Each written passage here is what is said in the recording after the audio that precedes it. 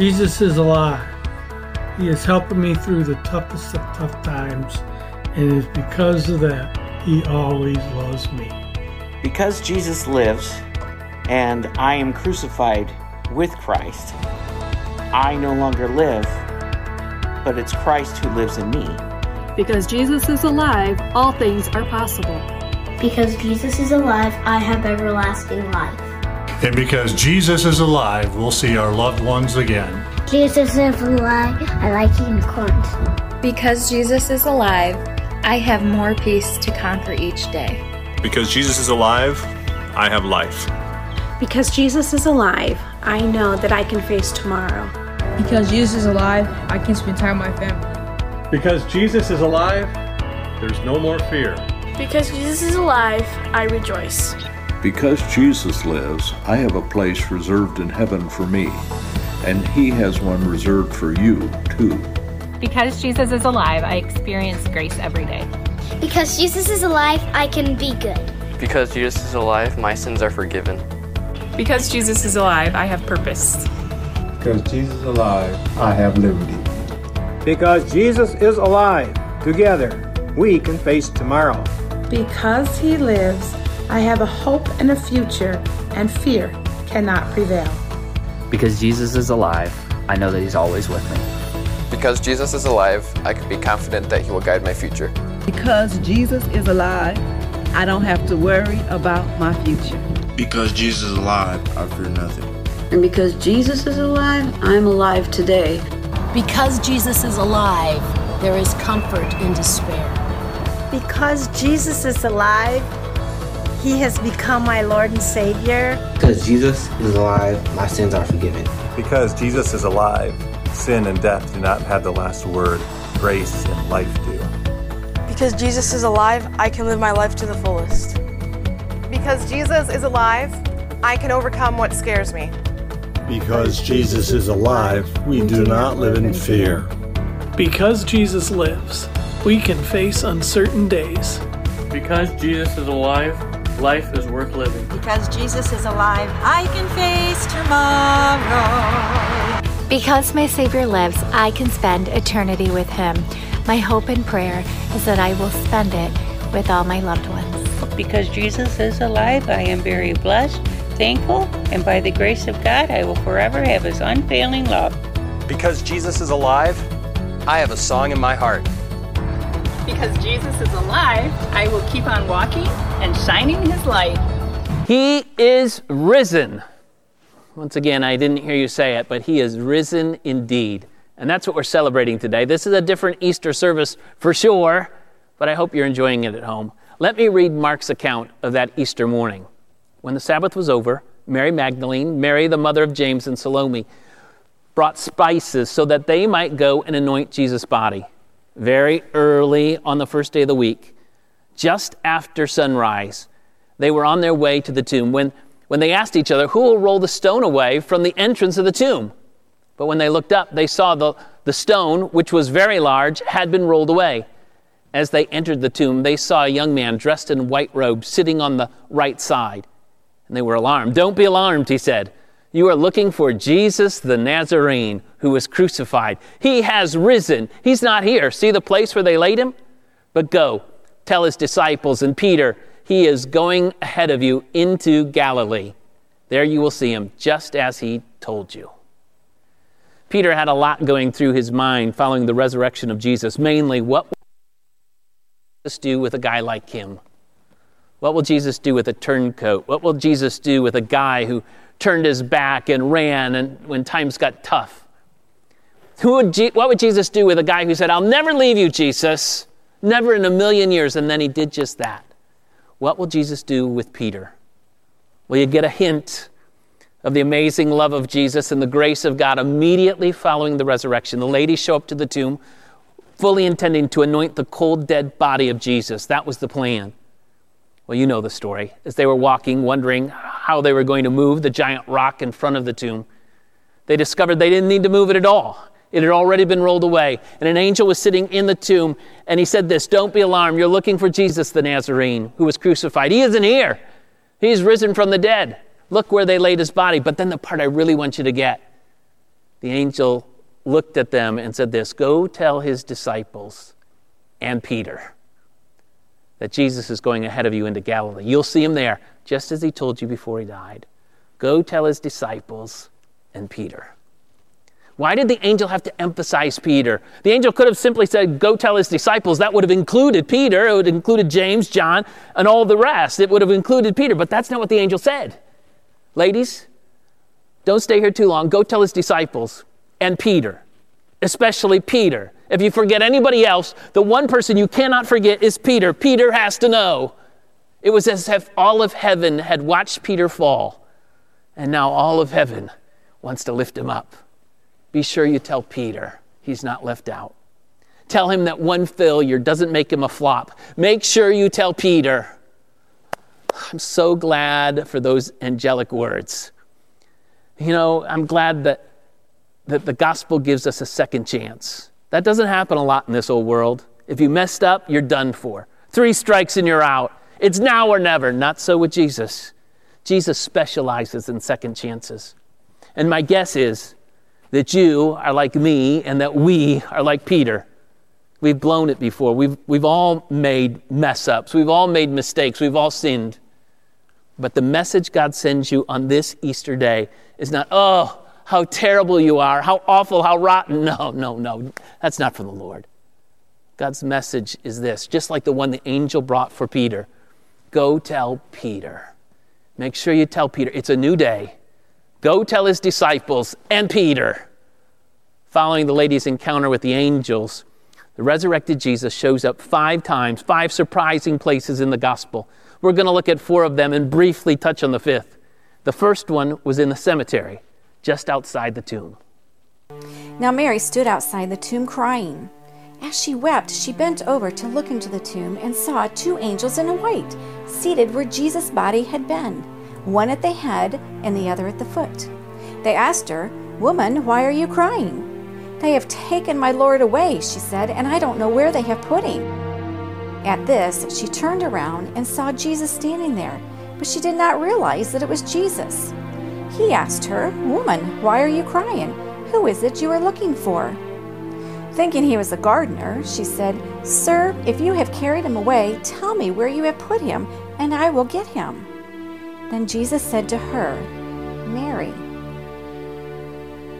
Cemeteries aren't places with very much hope. I've never had much fun in a cemetery. There's not a lot of laughter here. Well, there was one time. One of my more embarrassing moments happened in a cemetery. I was officiating the funeral service for John Cheney Sr. Here's an interesting little tangent. John Cheney Jr. lives in Kansas and is married to Sandy Cheney. Well, we have a Sandy Cheney that attends Flint Central too. They're not related, but both are very, very nice ladies. Well, Sandy Cheney's father-in-law, John Cheney Sr., the Kansas Cheneys, passed away, and we were doing the cemetery, the committal service at the cemetery. Always. I make sure that I leave my phone in the car before doing a committal service. Always. Well, almost always. You guessed it. In the middle of the committal service, my friend Wayne Bartlett called me.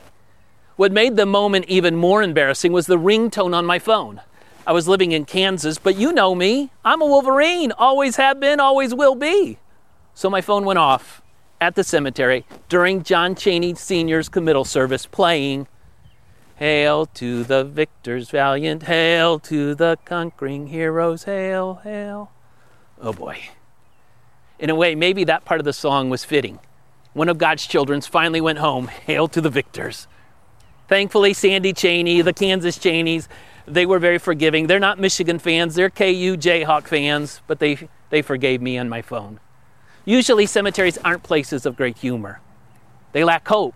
We lay to rest our dreams, our loved ones, our dearest friends. So maybe it's not a surprise that the resurrected Lord would show up first at a place with no hope. And of all the people that Jesus could have appeared to in the entire world, the person that he goes to first is Mary Magdalene. My question is why? Why her? If he had shown up just a few moments earlier, he would have been there with John and Peter, along with Mary. But he waited and showed up just for Mary. And I think the reason is found in verse 10. Verse 10 of that passage says, Mary was standing outside the tomb crying. The word there is really a lot more strong than just crying. My Greek dictionary says it's bitter crying. She was sobbing, wailing. She was beside herself. This isn't a soft little whimper or a teary-eyed. She had immense grief, deep sorrow. Can any of you relate to Mary? You may be able to recall a day when your loss was so deep, so painful, so harsh, that the only emotion could be described as bitter crying. I think a case could be made that of all the people in the world, the one who needed Jesus the most at that moment was Mary Magdalene. She was at her wit's end. She didn't know where to go or what to do. She didn't know exactly where the body of Jesus might be. She was distressed. If ever there was a person that needed the resurrected Lord, it was Mary. So while she didn't have the political clout of Pilate, she didn't have the religious training of the Pharisees, she didn't have the time spent with Jesus like the disciples, what she had was a great need for the resurrected Lord. And our resurrected Lord came right on time. Here's the good news for you. When you're hurting, when things of life have knocked the wind out of your sails, when you're a lot like Mary, maybe more like Mary than you care to admit, you don't know where to go, you don't know where to turn. Pain is real and deep, emotions are raw. Let Jesus come to you. God has perfect timing, He always has. And He asks you the same thing that He asked Mary. Why are you crying? A silly question in a cemetery, usually. A silly question if the object of your grief is no longer dead. Don't you know? Have you not heard? Hail to the victor. Not a football team, better, it's Jesus. Jesus Christ is alive. Jesus Christ is the victor. And in our darkest moments, He will come to us. Just ask Mary Magdalene.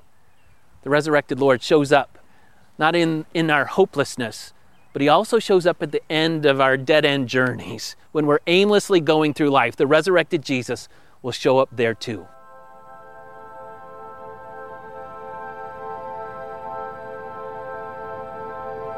Now that same day, 2 of them were going to a village called Emmaus, about 7 miles from Jerusalem. They were talking with each other about everything that had happened.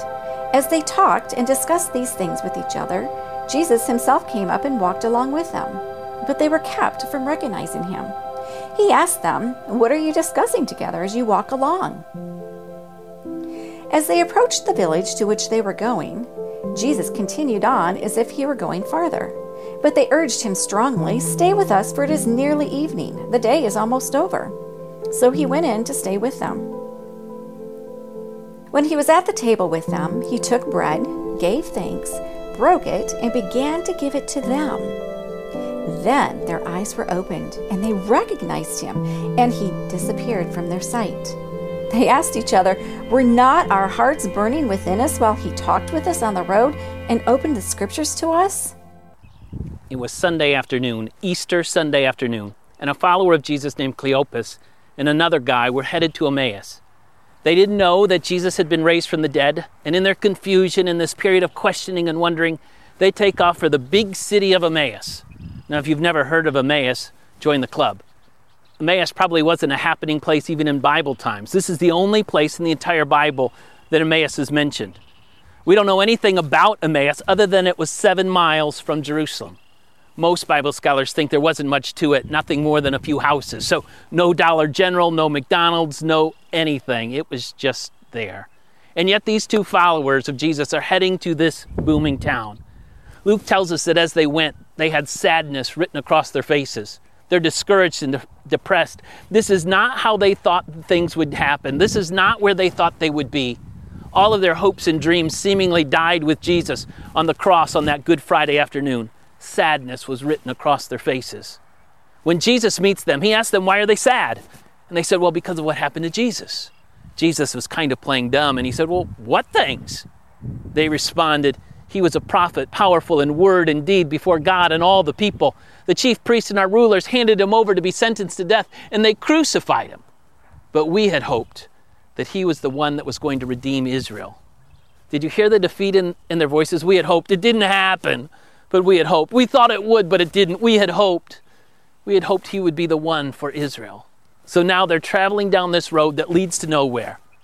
So many people are. The answer for direction in their life is the resurrected Jesus. He'll fill those empty places, those lonely places.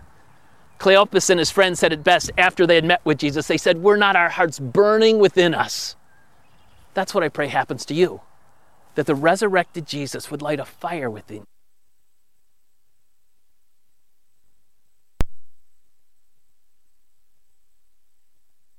Would light a fire within you, that he will give you direction and end any aimless wanderings. You see, because Jesus is alive, we can have hope.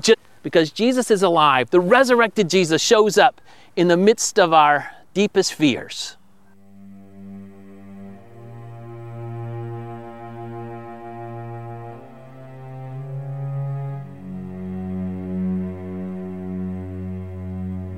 On the evening of that first day of the week, when the disciples were together, with the doors locked for fear of the Jewish leaders, Jesus came and stood among them and said, "Peace be with you."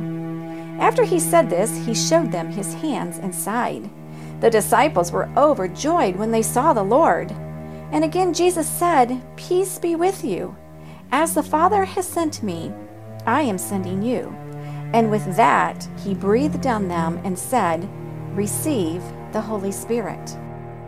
John's Gospel tells us that on that first Easter night, following Mary Magdalene's encounter with Jesus at the tomb, and following the Cleopas and his friends meeting Jesus on the road to Emmaus, the disciples, those closest to Jesus that Easter evening, and John 20:19 says, with the doors locked for fear of the Jews. Mary had already told them that she had seen Jesus, and maybe Cleopas and his friend had already come back from Emmaus with the good news. Still, they're hiding behind locked doors. Is this the way you respond to good news? Fearful, bewildered, wondering, confusing? What's wrong with these people? Why aren't they out on the street singing, "Up from the grave he arose"? Why aren't they shouting, "He's alive on the streets"? Why aren't they looking for Jesus? If I'd just been told my best friend, who I thought was dead, is now alive, I'd want to find him, but they're locked behind closed doors, fear and trembling. What's going on? I think you know the answer to those questions. If you don't hear anything else this Easter morning message, hear this. It's not enough to hear the story. You must encounter the Savior. It's not enough just to know what happened. You need to meet Jesus. You can know the Easter story. Yes, I know. He was dead and he became alive on the third day. You can know that. But you need to know the Savior. The disciples, locked in a room, knew what had happened. They'd been told that Jesus was alive by friends, by angels, but fear had such a tight grip on them. It wasn't until Jesus showed up and Jesus said, "Peace be with you." And he showed them his side and his hands. And John says, then the disciples were overjoyed. What is the peace that Jesus was offering? I've told you before, it's the unmistakable presence of Jesus. A little later in John's Gospel, the story we're really not going to look at this morning was when Thomas, who wasn't at that meeting, continued to doubt the resurrection. And then finally, the next Sunday, Jesus shows up again. And then Thomas falls to his knees and proclaims, "My Lord and my God." Jesus showed up in that locked room. Jesus shows up when fear, remember the disciples are behind those locked doors because of fear. They thought they'd be next. Jesus shows up when, in the midst of our great fear, in the midst of such troubling times, Jesus shows up. People are pretty fearful today. The coronavirus has made us all alter everything. My goodness, I'm preaching Easter message from 6 different locations because we can't meet in a church. People are fearful. But my friend, Jesus will show up in the height of our great fears. But again, it's more than just knowing the story. You need to know Jesus. He's the one that comes to us and says, "Fear not." He's the one that comes to us and says, "You don't need to worry." Because Jesus is alive, we can have hope like Mary Magdalene. Because Jesus is alive, we can have direction, just as Cleopas and his friend. Because Jesus is alive, our fears can be calmed, just as those disciples. Our doubts can be diminished, just as Thomas. Because Jesus is alive, we can have a future. We need not be tied to our past. That's the next story from the waterside.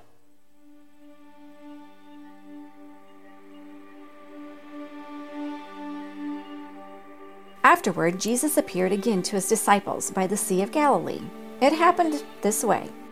Simon Peter, Thomas, also known as Didymus, Nathanael from Cana in Galilee, the sons of Zebedee, and 2 other disciples were together. "I'm going out to fish," Simon Peter told them, and they said, "We'll go with you." So they went out and got into the boat. But that night they caught nothing. Early in the morning, Jesus stood on the shore, but the disciples did not realize that it was Jesus.